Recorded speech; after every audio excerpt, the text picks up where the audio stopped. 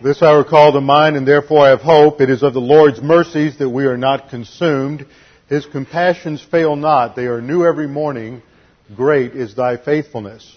Cast thy burden upon the Lord, and he shall sustain thee. He shall never suffer the righteous to be moved. Delight thyself also in the Lord, and he will give you the desires of your heart.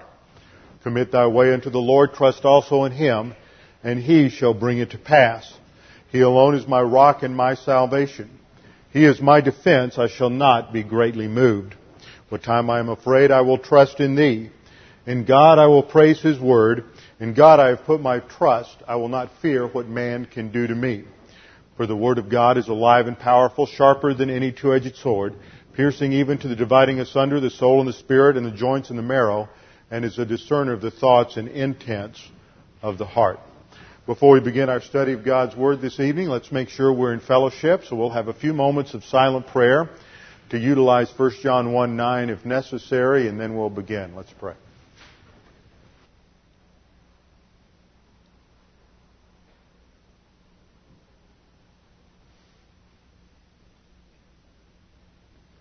Father, we thank you so much for the privilege we have to gather together as a body of believers, for the freedom that we have in this nation to do so in order to study your word. We thank you for your word, that it is a complete and sufficient revelation for us, that it informs us of the key principles we need for salvation and for the spiritual life, and provides the framework for all other thinking. And Father, we thank you for the privilege we have of prayer, that as believer priests, we have direct access to your throne because of what Jesus Christ did on the cross on our behalf. Now, Father, as we look at your word, we pray that you would help us to understand these things. The Holy Spirit illuminates our minds to the truth of doctrine. We pray this in Jesus' name. Amen. Well, Sunday morning I said I would say a little bit about the conference this last week. And this is called, for those of you who don't know or have forgotten, this is called the WHW Conference on Biblical Exposition. And it's been going on for 10 years. And the way it got started was about 1989. There was a conference. There was one in Houston. There may have been one in Dallas, but I know there was one in Houston. It was called COBE, C-O-B-E, Congress on Biblical Exposition. And that was one of these high-profile, highly announced and promoted big pastors' conferences with all the big names from all the big radio ministries and churches and Dallas Seminary, et cetera, they're putting on this big show on how to teach everybody how to exposit the Word, and many of them don't know. But nevertheless, at the end of that conference, they always put on a big show, and sometimes I wonder how much they really teach, because I've listened to many of those guys, and it doesn't get very deep. It just scratches the surface. But anyway, these 3 black pastors came out, and they're all fairly well known in their denomination: George Wattles, R.A. Williams, and Larry Harris. And they decided, we can do this. Our pastors need this kind of material. There's a lot of black pastors out there who have not had much formal education. They haven't had seminary or Bible college. And we can do a tremendous amount to teach these men how to be better expositors of the Word of God, how to get into it. So the idea was born, and they talked about it, and a year later they began, and I think they had about 60 show up at that first conference, and each year it's increased 10, 20, 30% or so. And this last year, I don't know, I think there were between 700 and 800. I know that I counted up the seats in the big ballroom, and there were 870 chairs in the ballroom, and nearly every one was filled. So I don't think registrations were that high, but I think there were a few people who came and kind of snuck in the back door. But it was the way they set this up, which is an excellent way to do it, is in the mornings they have a 4-hour block that runs from 8 to noon. And there are 3 different sessions that go on, and they divide everybody into 3 groups depending on how many years they've been coming to this conference. And one group studies a passage. They have each group is given a passage. This year, the first year group was given the passage 1 Timothy 2, 8 through 15. The second year group had the same passage, and the advanced group, the second group is the guys who've been there 2 to 3 years, and the advanced group is those who've been there 4 years or more. They study 1 Corinthians 13, 8 to 13. Now, this passage is the one that deals with where Paul says, I do not allow a woman to teach or have authority over men in the church. This passage is the passage that deals with the cessation of tongues. So we specifically chose these passages in order to deal with crucial issues that many of these pastors are facing in their local churches. So they, let's say you take the first year guys, and the first morning they go down there and they get a 4-hour session on how to study a text, a paragraph of Scripture, in terms of the cultural background, what we call isagogics, and then the context in the Scripture, how to really get into that, look at the context, that every sentence is in a paragraph, every paragraph is in a subsection, which is in a section, which is in a division, which is in an overall book, which is in the New Testament, which is in the Old Testament, which is in the whole Bible. So they get culture and context. Now another group at the same time is learning how to do word studies. And so they'll have that passage. And then the other group is learning how to look at it in terms of grammar, and they're learning some basic principles on how to investigate the syntax of a passage. So you have the same group of guys. First year, they're looking at this passage, 1 Timothy 2. First morning, they do culture and context. Second morning, they learn how to do word studies on that passage. And the third morning, they learn syntax, 4 hours. And so as a teacher, I would go in, and on Tuesday morning, I would teach the first year, or really I start with the third year group, do syntax on that passage. Really I spend about 2 hours just teaching some general principle of Greek grammar and how to look at it, how to use various tools that are available today. Because none of these guys have, well, few of them have any formal training in Greek. There's a few that have had maybe a semester or maybe a year. And you can look at Analytical Greek New Testament. You can look at a number of other tools that are available today. And they can do some rudimentary things. But you have to teach them what is a present tense, what's an aorist tense, what's the significance. And we develop notebooks and handouts and everything like that for them. And then the next morning, I would go into the second year group and do the same thing for the 1 Timothy 2. And in that group, we focused on participles. Next year, they'll look at infinitives. And then in this group, the first year group, they just have to learn some basic things about nouns and verbs. And then in the afternoon, there are plenary sessions that involve the whole group. And we cover different aspects of archaeology, creation, and evolution. The main speaker from 2 to 3 every afternoon was Wayne House, who was a professor of mine at Dallas. He was a professor of mine. I took one course with him, and he turned a lot of the work that we did in that course into a book, which he co-authored with Tommy Ice, who was here last summer. See, it's a small world. And those of us who are out there really teaching the Word, it's funny how we keep running into each other. In fact, Wayne has a book coming out in the fall on prophecy charts that he co-authored with Randy Price. Randy Price was the guy who introduced me to Tommy Ice, so it's a small world. Randy and I have been friends since high school, so it's just funny how we just keep running into the same guys.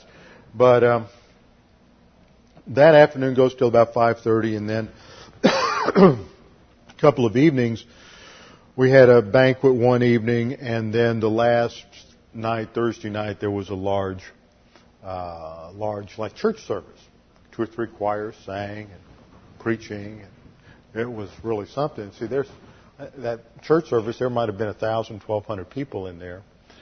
So it's a lot of fun, and it's very gratifying to hear the number of men that would come up and say, "Well, last year this was just so new to me. Last year was their first year. They'd never seen anything like this.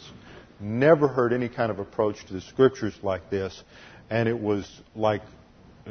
Alice in Wonderland. They left with their mouths open, thinking they knew something about the Bible and how to preach and how to study the Bible, and leaving wondering how they could do what they did from such a level of ignorance. But they went home, and they would come back. Guys would come up to me and say, all that stuff you taught last year, I got the tapes, and I've been teaching that for the last year at my church. So, it's just exciting to see the impact. And this year, because I'm come back a second year, so there's more of a familiarity. A number of pastors have come up to me and asked if I could come to their church to speak for a week or so. So there are several things like that in the mill that will take me away, but we're trying to work things out so we won't be missing midweek Bible class. We'll just bump things over to Thursday night when that happens. So you have to watch your watch your bulletin to know when those changes are, and we will let you know. Now, there is one coming up the week before Thanksgiving, and we will let you know, but it's not until then. And I'm trying to get R.A. to come out here. He needs to take a little vacation, and he and I need to do some planning. What happened in this thing, the way I got involved was the middle guy in the group, WHW, stood for Waddles, Harris, and Williams, and Harris went to be with the Lord last summer. And he was the guy who taught Greek syntax and grammar, and they needed somebody, and one of my former students was on their board of directors, and he said, I know just the guy, but I haven't seen him in 15 years, and I have to track him down. So he tracked me down, and that's how I got involved, and my involvement seems to be getting greater as the year goes by, and it seems like the Lord is bringing this ministry. I don't know where it's going to go. It's fascinating to watch this thing happen because of the impact that it has on so many pastors. And we've already picked up, I think, at least a couple of tape orders just since last week as a result of that conference. In fact, speaking of the Internet, just to let you know the impact that this congregation is having, we had over 400 distinct visitors to our website Saturday, Sunday, and Monday alone, just in those 3 days. And they came from there were 26 from Sweden. We've had people from Tonga, which is a small island out in the middle of the South Pacific, Morocco, 3 or 4 from New Zealand, Australia, most of the U.S. It's phenomenal what is happening with the ministry at Preston City Bible Church. And this is truly a mission outreach. We still need to send out foreign missionaries, but we are just through that website having a tremendous impact. We've had tape orders from the Netherlands, from Poland, from a number of other foreign countries, as well as having people just come now directly to the website where they can just click on it and immediately listen to the John series just right over their computer, so they don't even have to order tapes. So it's exciting to see how all of this is developing and how the Lord's using this. Well, we need to get into the Word tonight. James chapter 4. James chapter 4.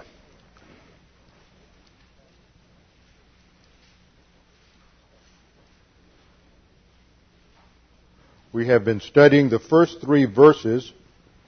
We're specifically down to the second half of verse 2 and verse 3, which deal with the whole subject of prayer.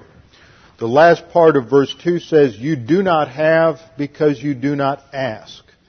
You ask and do not receive because you ask with wrong motives so that you may spend it on your pleasures. And this brings up the very problem of the church that James is dealing with in this epistle. Apparently they are in rank carnality, out of fellowship. They're motivated by many mental attitude sins, which is developing into conflicts within the congregation. They're not praying because they're in carnality, number one, and when they do, it is simply motivated by their own lusts and their own desires. And it will be down in verse 6 through 10 that James comes back to deal with this whole issue of carnality. Now, when I ended the last time, before I went out of town, we saw the mandate, the statement, you do not have because you do not ask. And I gave you 7 reasons 7 reasons why people do not pray. 7 reasons why people do not pray. Number 1, people lack confidence in being heard because they do not understand confession and cleansing. So they've sinned and they feel guilty. They don't understand what happens when they confess their sins, that they're immediately forgiven. God removes our sins from us as far as the east is from the west, and it's no longer an issue. He never remembers it again. He's not going to come back tomorrow and say, okay, now you can't really pray yet because you haven't done enough penance because of that sin you committed. Once you admit your sin to God, 1 John 1:9, then we're instantly cleansed, and it is no longer an issue in terms of our fellowship. Now, we may still have some divine discipline to go through, but it is no longer an issue in terms of fellowship. Point number 2, the second reason people don't pray is they're ignorant of Bible doctrine related to prayer. They're ignorant of Bible doctrine related to prayer. They don't know that they're supposed to pray. They don't make prayer a priority in their life. They think that somehow it's just something that people do. They come up in certain denominations and they memorize certain prayers, and they don't understand anything about what the Bible really teaches about prayer. The third reason people don't pray is they are spiritually ignorant of the mandate to pray. They do not realize that this is a major issue in the spiritual life. It is standard operating procedure according to the grammar of the passages. And they are ignorant that there is a mandate to pray, so they become too busy, too wrapped up, too self-absorbed, and too caught up with temporal things to focus on the Lord and to maintain regular communication with the Lord. Point number 4, there's the problem of doubt. We saw this in James chapter 1, verse 5, that when we pray, we're to pray on the basis of faith, trusting God, and if we don't have an exclusive reliance upon God, which is what faith is, then the result is that we are like the waves of the sea, driven and tossed by every wind of doctrine. And what James tells us is that you have to have that exclusive reliance upon God. You're not trusting God in something else at the same time if you're going to have your prayers answered. So because some people doubt God, that He's really there and that prayer really changes things, they lack faith and they don't come to the Lord in prayer. Point number 5, some have also experienced disappointment and frustration in life, and because they have prayed and prayed and prayed and prayed for some issue, and God is either saying no, He's not going to answer that prayer, or He has not going to answer it for some time, they react in bitterness towards God. They become frustrated. They get into mental attitude sins, resentment towards God, and self-centeredness and arrogance compounds the problem, and so they just don't pray. 6, some people are fatalistic in their view of the spiritual life. They think, well, if God really wants it to happen, it'll happen. So they just don't pray. They just think that, well, I'll just put everything in the Lord's hands and He'll give me what He wants. And then they just have this fatalistic view of prayer. And the seventh reason people don't pray is because in carnality they are committed to self-reliance instead of reliance upon God. Now, Matthew 7, in verses 7 and 8, Jesus says, "Ask and it shall be given to you, seek and you shall find, knock and it shall be opened to you. For everyone who asks receives, and he who seeks finds, and to him who knocks it shall be opened to him." Now, in those verses we have present active imperatives. Present imperative means that this is to be a standard operating procedure. In Greek, you can express a command one of 2 ways. One way uses a present tense in the imperative mood, and the imperative mood is the mood of command or mandate. This expresses all of the different key principles and rules for the spiritual life.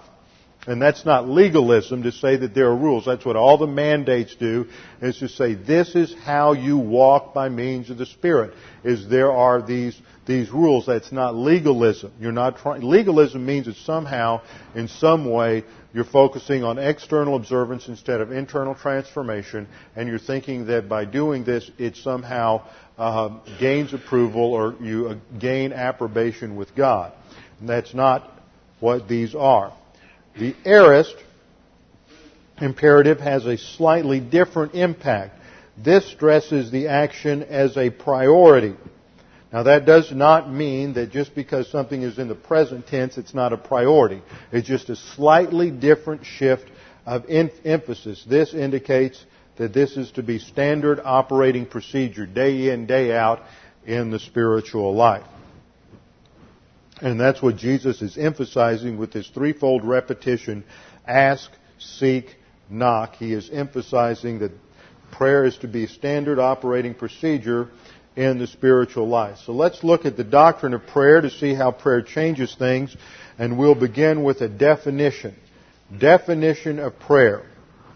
Prayer is the grace provision of the royal priesthood whereby the church-age believer has access and the privilege to communicate directly with God. Now that never before happened in history. In the Old Testament, they did not have direct access to God. They had to go through a priesthood. In some way, in some level, every Old Testament saint had to go through a priest. There had to be a sacrifice in the tabernacle in some way underlying that prayer. And that was teaching something very visual, that the only way you could go before God was on the basis of a sacrifice. But once Jesus Christ came and paid the penalty for our sins on the cross, it opened the door of access to God, so that every believer in the church age is a priest. Every single believer is a royal priest to God, and we have direct access to God. We don't have to go through some human intermediary. We go through Jesus Christ, who is the one mediator between God and man. So prayer is a grace provision of the royal priesthood of the church, whereby the church age believer has access and privilege to communicate directly with God. And sometimes we forget what a privilege that is.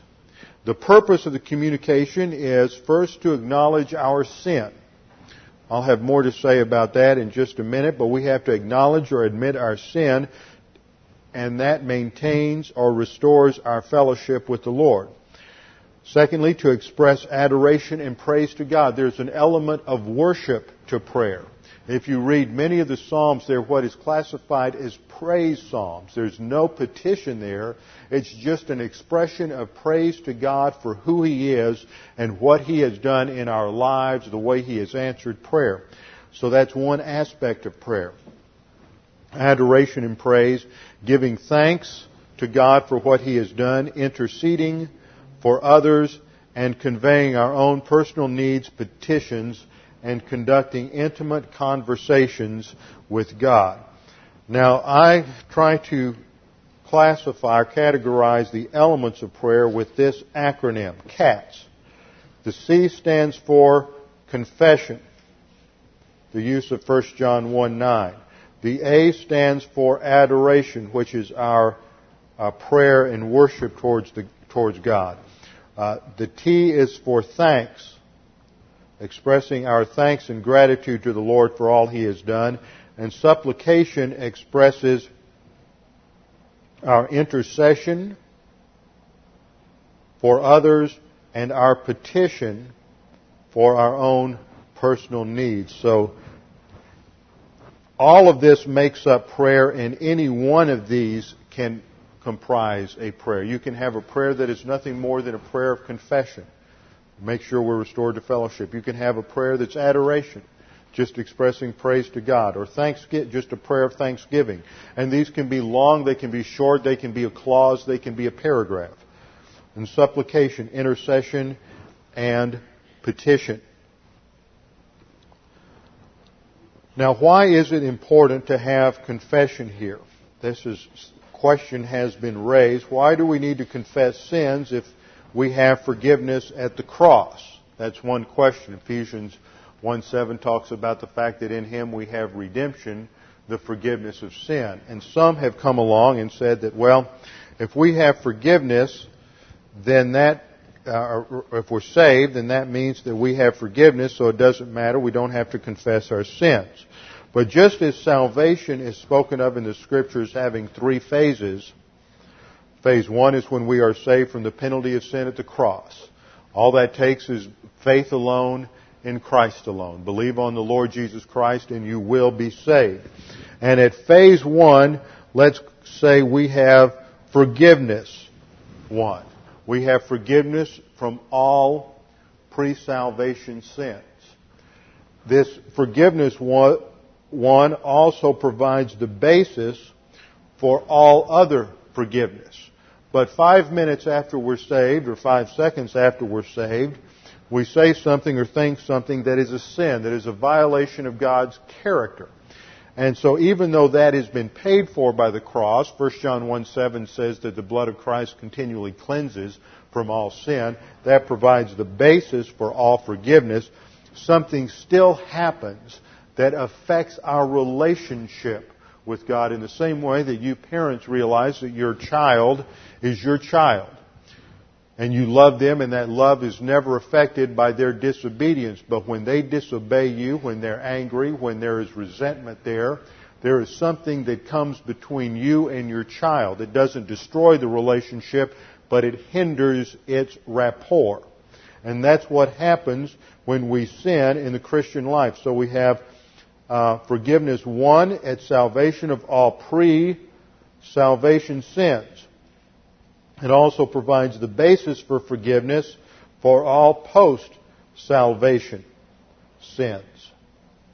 But forgiveness, too, is what takes place in 1 John 1:9. That's why 1 John 1:7, the blood of Christ continually cleanses from all sin, precedes 1 John 1:9. If 1 John 1:7 meant that it doesn't matter, you don't have to admit or acknowledge your sins, Christ paid the penalty, so you're forgiven completely at the cross, and therefore you never again have to worry about sin or confess sin, then 1 John 1:9 would not be 2 verses later.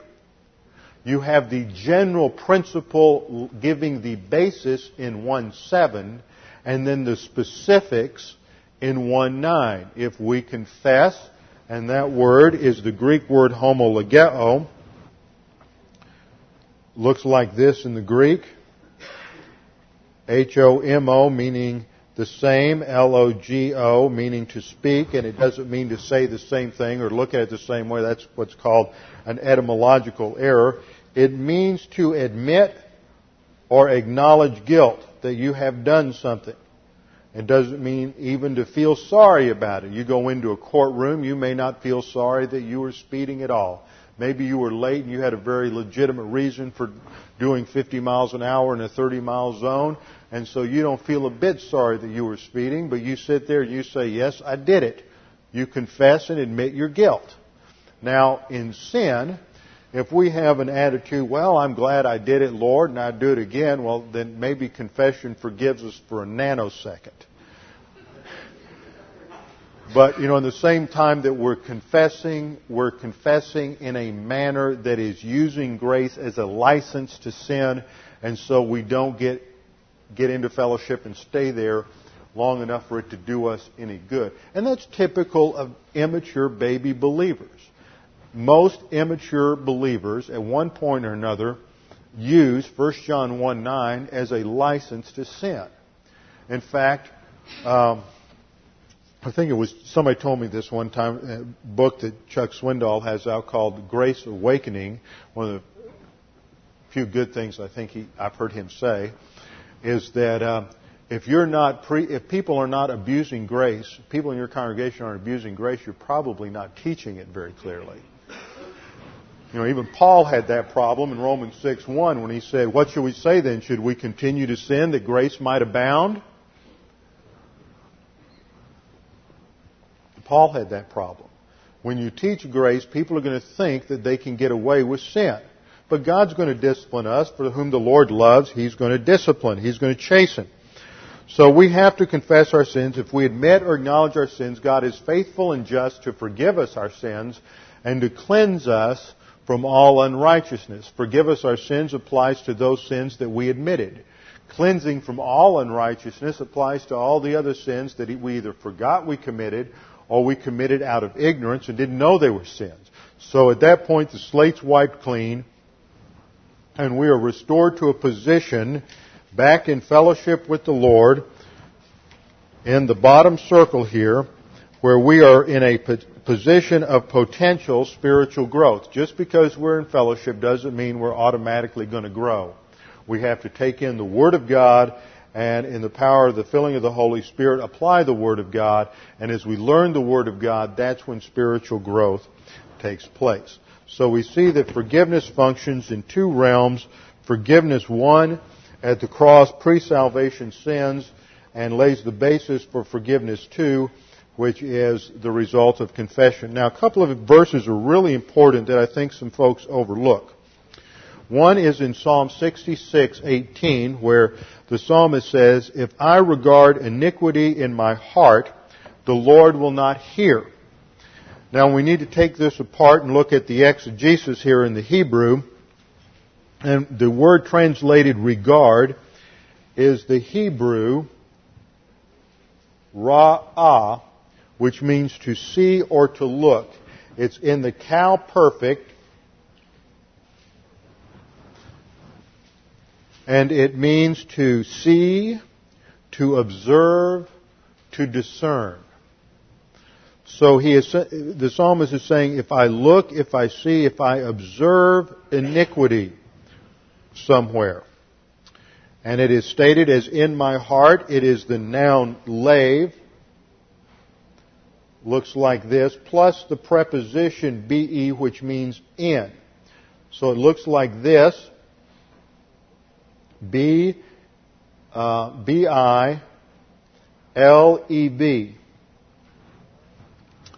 And lave refers to the heart, which is the innermost thinking part of the soul. And many times, especially in poetic literature, it's used as a figure of speech for the whole person, for the entire person. And so here I think it's talking about not just looking into the thinking part of your soul to see if there's mental attitude sin. It's looking at the whole life. So that we could correct the translation here. If I observe iniquity in my life, mental, verbal, or overt sins, the result is that Yahweh will not hear. And there we have the Hebrew word for hear, which is best understood or translated to simply mean to listen. Obviously, He hears in the sense that He knows what everybody's praying for. If God's omniscient, He knows everything that the unbeliever prays for. He knows everything that the carnal believer prays for. He's omniscient. Of course He hears, but He doesn't listen. There's no fellowship there. So there is a clear statement in Psalm 66:18 that sin impacts the prayer life of the believer and must be dealt with.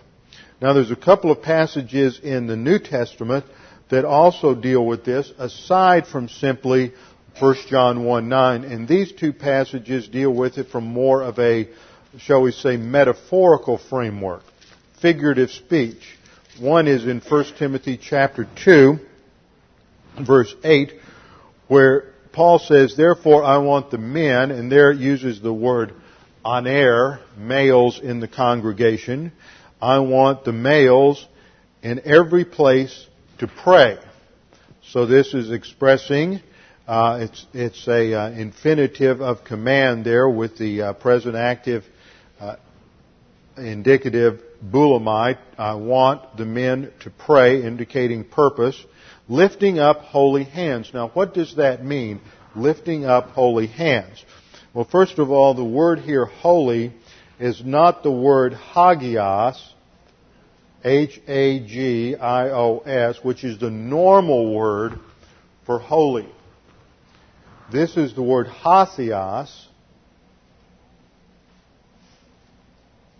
H-O-S-I, I think that's it, omega, O-S, hosios. And this has to do with that which has been cleansed, has more of a cleansed nuance to it, or shade of meaning. Now, in the ancient world, or it's still true even in the Middle East, they were very demonstrative and emotional in their prayer. And the way they would pray, the posture, if you look at how people are praying when they're at the Wailing Wall, if you see a picture of the Jews at the Wailing Wall, they don't bow their heads and close their eyes like we do. When they pray, they lift up their hands and they open their eyes and they look to heaven. That is the standard posture that Jews took when they prayed. There's nothing in the Scripture that mandates that. That's why you have trouble in some churches where some people think that they're a little holier because they raise their hand, or they'll raise both hands. And in some churches they decide they're going to do it just like the Jews do. So they're going to put their hands this way, and others will put their hands that way. And then I always like the ones who just stand there looking holy, and they have their arm bent because they really don't want to get it too far up there, but they want to make sure they have the right posture. It's really silly, because that was the cultural way in which they prayed. So the interpretation here needs to take into account the historical and cultural context. And just as Paul says that the men are to pray lifting up holy hands, that is, hands that have been cleansed. And then in our passage here in James 4, if you look down to verse 8, James says, draw near to God and He will draw near to you. Cleanse your hands, you sinners. It's picking up on this same metaphor of cleansing the hands. Now, what is that all about? It draws on the picture that is painted for us in the imagery from the priesthood in the temple and tabernacle of the Old Testament. That whenever the priest would go into the tabernacle of the temple, before he went into the holy place where he met with God, he would first have to come to the golden laver that was outside, and there he had to wash his hands and he had to wash his feet, because the feet represented going places he shouldn't, and the hands represented doing things he shouldn't. In other words, it represented sin. And so he had to wash his hands and he had to wash his feet every single time, before he could have access to God. And it is a picture of confession. In fact, the same word is used when the Jews translated the Hebrew Old Testament into Greek. That translation was called the Septuagint, and it translates that word cleansing by the Greek word katharizo, which is the same word that's used in 1 John 1:9 for cleansing, and is used here. And the point is that these verses, 1 Timothy 2:8 and James 4:8, both picture the fact that prior to access to God in prayer, there has to be confession. There has to be admission, acknowledgement of guilt. So it's very important that the believer go through the process of having a prayer of confession prior to stating his petitions to God, to make sure he is in fellowship. Now, let's look at other principles. That was just by way of introduction, the importance of confession. Secondly, Matthew 6:5 and 6, Jesus says, when you pray, you are not to be as the hypocrites, for they love to stand and pray in the synagogues and on the street corners in order to be seen by men. Truly I say to you, they have their reward in full. But you, when you pray, go into your inner room, and when you have shut your door, pray to your Father who is in secret, and your Father who sees in secret will repay you. In other words, prayer is not some overt spiritual exercise. We are to pray, but it is to be a matter of privacy between the believer and God. Now, this does not rule out public prayer, but when you pray in public, when Thanksgiving's coming up, and when you pray at the Thanksgiving dinner, and I know some of you, you'll be asked, because everybody thinks that since you go to Bible class and because you go to church on Sunday, that you'll be asked to pray.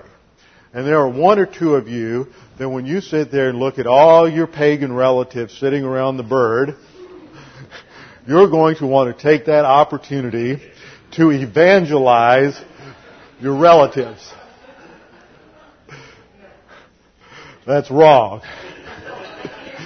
You'll just do the job, thank the Lord for the food, and move on. Prayer is not the time for you to communicate the gospel to your family members. It will probably irritate the ones who are really hungry and ready to get into that turkey. And so they will just have resentment for you after that, and you will destroy any opportunity you might have had to witness to them. So public prayer should be confined to the purpose for which it is designed. I'll never forget the story.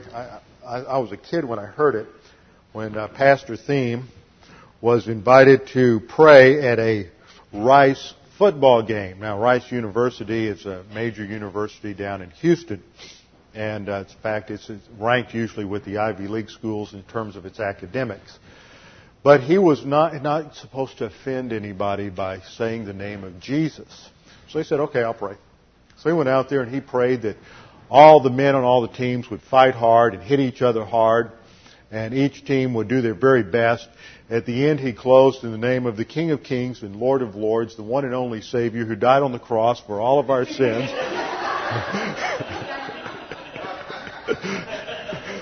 Amen. So there are ways to make these things clear to people.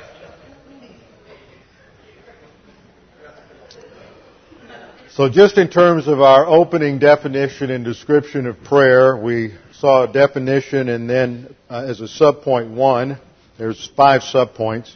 Subpoint 1, we have to confess our sins. Subpoint 2, you don't pray to be spiritual. You pray because you are spiritual. Now, there are a lot of people in the Christian life who want to put the cart before the horse. They want to think that because you give money, you go to church, you have a nice thick doctrinal notebook, you pray in public, you have mellifluous phrases that just tumble off the end of your tongue, that somehow that makes you spiritual. No, it doesn't. You do not pray to be spiritual. Prayer is not an exercise you go through in order to be spiritual. It is the result of spirituality. Spirituality is your relationship with the Lord. Prayer is a result of that. It is not a cause of that. Prayer, giving, witnessing are manifestations or functions of your royal priesthood. They are the consequences of your spiritual growth, not the cause of your spiritual growth. So you do not pray to be spiritual, but you pray because you are spiritual, because you're in right relationship with the Lord and you are growing spiritually. Third, prayer demands concentration and thought. Yes, you heard me correctly. Prayer involves concentration and thought. In fact, if you analyze the prayers in the Scriptures, you will discover that a lot of concentration and thought went into some of those prayers, and that the people who prayed them searched the Scriptures in order to find certain doctrinal arguments they could use in order to convince God that they should pray, that He should answer their prayer. Now, that's not true in every case, in every situation, but it is true at some times. So prayer demands concentration and thought. The issue is not how emotional you can be when you come to God, that somehow in the intensity of your emotion, that you will impress God with your sincerity, and that because you are so sincere and so genuine, God will answer your prayer. That's not true. Just think about the fact that when you get that speeding ticket and you're driving 50 miles an hour in a 40 mile an hour zone, that it doesn't matter how sincerely you thought the speed limit was 50, you're still going to get the ticket and still have to pay that exorbitant fine. Point number 4, prayer should be the highest priority in your life after learning Bible doctrine. Prayer is our communication with God. It is not some afterthought tacked on to the spiritual life. It should be our highest priority, second only to learning and applying Bible doctrine. And the 5th subpoint, by way of introduction, is that as believers, our prayers fail because we fail in our spiritual lives. Our prayers fail because we fail in our spiritual lives. Either we are out of fellowship and in carnality, so God does not listen to our prayers, or we just completely miss the whole doctrine of prayer and we don't know how to pray or what to pray for. And so because we are failures in our spiritual life, we don't understand the will and the plan of God, we don't understand what to pray for, and it's just an exercise in frustration. Now we have to look at the mandate for prayer. The mandate for prayer, and this is in 1 Thessalonians chapter 5, verse 17. 1 Thessalonians chapter 5, verse 17.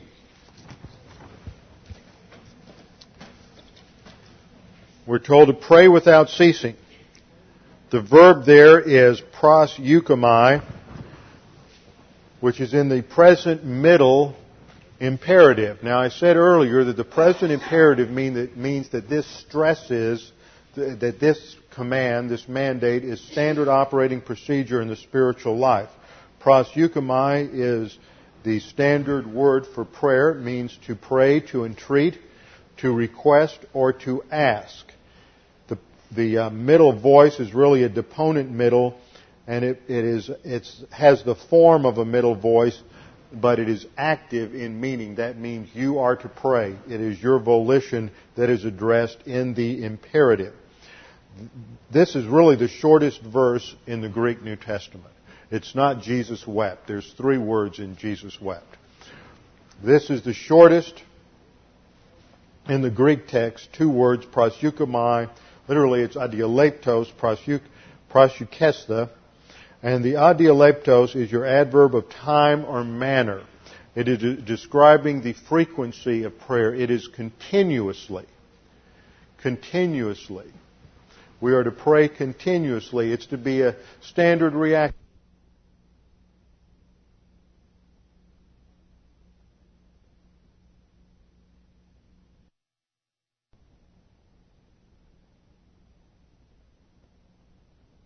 Heads and close your eyes and use these and thous when you pray. But just always in a position where you can pray bullet prayers, one-shot prayers to the Lord, constantly keeping that line of communication open with the throne of grace. Colossians 4:2. Devote yourselves to prayer, keeping alert in it with an attitude of thanksgiving, emphasizing the fact that our gratitude towards God is often a barometer of our spiritual life. The more we grow, the more knowledge of doctrine that we have, the more we realize all that God has done and provided for us, the more gratitude there should be in our lives for everything that we have. Gratitude is a gauge to your spiritual growth. The verb there, devote yourselves, is the verb proskartereo. Proskartereo, it's again a present active imperative.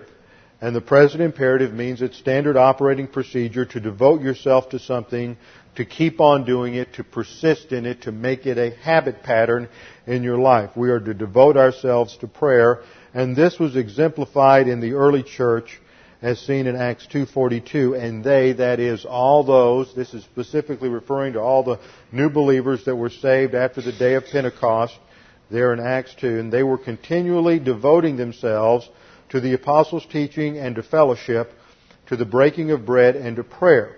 What we learn in this verse is the priorities of the believers in the early church. They were continually devoting themselves, and this is the same word used in Colossians 4:2, proskartereo. Here it's a present active, a participle.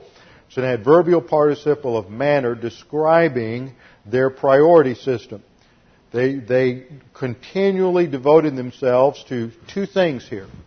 It looks like 4 in the English, but because of the way it's constructed in the syntax of the Greek, there's only 2 things.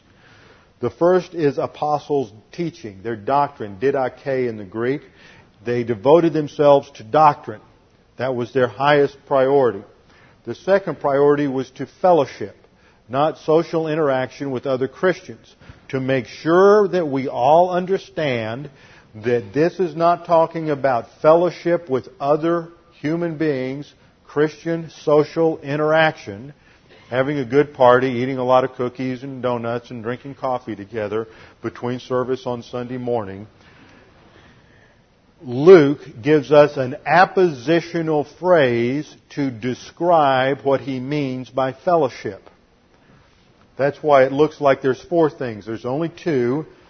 The last 2 things, breaking of bread and prayer, that phrase is appositional to fellowship. That means it describes what he's thinking about in terms of fellowship.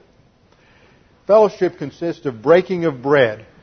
That is a term used to describe the Lord's table. The Lord's table is our time when we sit around, we remember what the Lord Jesus Christ did for us on the cross, and it is a meal of fellowship with God. Prayer is an expression of communication with God. So fellowship in this passage is not talking about fellowship with other believers. It is talking about fellowship with God as specified by the Lord's table and prayer. So they are devoting themselves, first of all, to doctrine, and secondly, to fellowship with God through the Lord's table. In the early church, they celebrated the Lord's table just about every time they got together. The first day of every week, at every Sunday service, they had the Lord's table. And it wasn't just a little small swallow of wine and a tiny piece of bread. They had a whole meal and then concluded it with the wine and the bread. But all of that was to signify their fellowship with God and prayer. So this was their priority. Now we have to ask a question that is raised in these verses in James. James says you do not have because you do not ask. Now the implication there is that there are certain things that God is standing by to give us, but He's waiting for us to ask. Now that brings into play a word that I'm beginning to realize a whole realm of doctrinal things, and it's because of some study I'm doing in Genesis 1 through 3, and that is contingency. Now that word is almost a nasty word for some people, but God has built contingency into His plan. Another word is flexibility. Now remember, God is omniscient. This means that God knows all the knowable. God knows all the actual, and God knows all the possible or potential. God is omnipotent, which means that God is all-powerful, and He's powerful enough to bring about everything that He intends. So between His omniscience and His omnipotence, God was able to structure a plan that includes within it a certain degree of flexibility and contingency. Now, I've said this before. Just think about the creation. When God created all of the animals in Genesis chapter 1 on the 5th and 6th days, when God creates all the fish and all the birds and all the beasts of the field, all of the animals were herbivores, graminivorous. That means they were grass eaters. If you are a grass eater, if you are just eating grass, you have a certain dental structure and a certain kind of gastrointestinal system for the digestion of grass. But after the fall, these animals, like the lions and tigers and bears and Tyrannosaurus rex and who knows what else, changed. They changed in terms of their physical form. Their dental structure had to change. Their gastrointestinal system had to change. All of this had to change. The lion was still a lion, but now the lion has to have a different type of dental structure and gastrointestinal structure to break down and digest meat. In the millennial kingdom, the lion is going to be changed back again because there won't be carnivores in the millennial kingdom. So God built into the very structure, the genetic DNA coding of the animal kingdom and, in a sense, the plant kingdom, the flexibility to handle the chaos introduced by sin. That's pretty profound if you stop and think about how much is in there, and yet God still is sovereign and still in control. The same thing happens in terms of God's plan for our life. God has certain contingent blessings in time for us.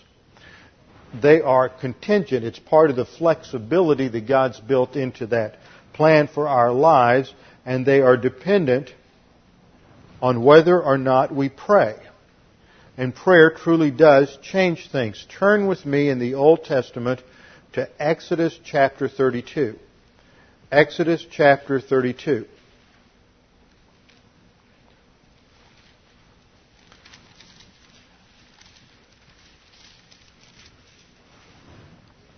This is one of those passages that causes a few problems for some people trying to understand God. That's because we try to put God into a box. One of the things that is remarkable about God is that we can't understand Him because, frankly, God ought to be a little beyond human comprehension. Now, we can understand everything God has communicated to us about Himself. His revelation is designed to be understood and understandable. It is clear and lucid. Now, that doesn't mean that the first time you look at the doctrine of the Trinity that you're going to understand it or understand fully the triune personality of God. But it does mean that with study and concentration, you can understand it. It is possible for man to understand it. Maybe not everything that can be understood, but maybe not everything about it, but we can certainly understand everything that God has revealed about it. That is designed to be understood. Now, when we look at this passage, we're looking at a situation where the Israelites have been freed. They've come to Mount Sinai, and while Moses is up on the mountain, they convince Aaron to build the golden calf, and they worship the idol, and the result is all of this carnality that takes place. And God decides that He is going to destroy the people because they have violated Him, violated His will, and because they have rejected Him. And look at how this is handled by Moses. Verse 9.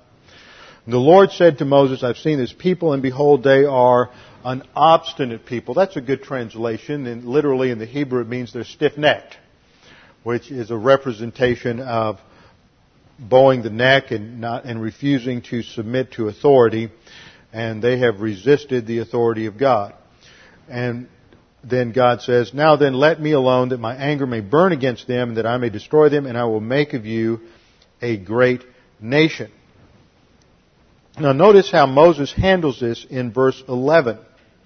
He says, the text says, then Moses entreated the Lord his God. And here we have the piel of the verb chala.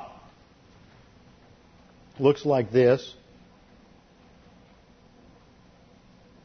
C-H-A-L-A-H.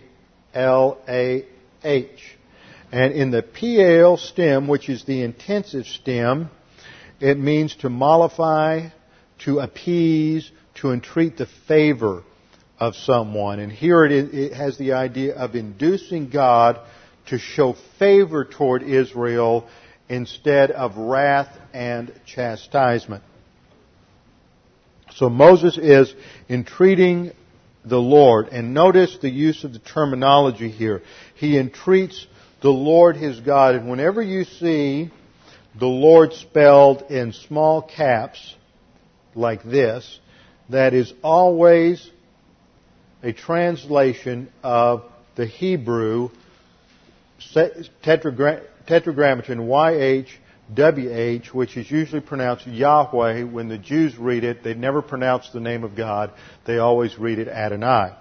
So Moses entreats the Lord his God, and this emphasizes God's special covenant relationship with Israel.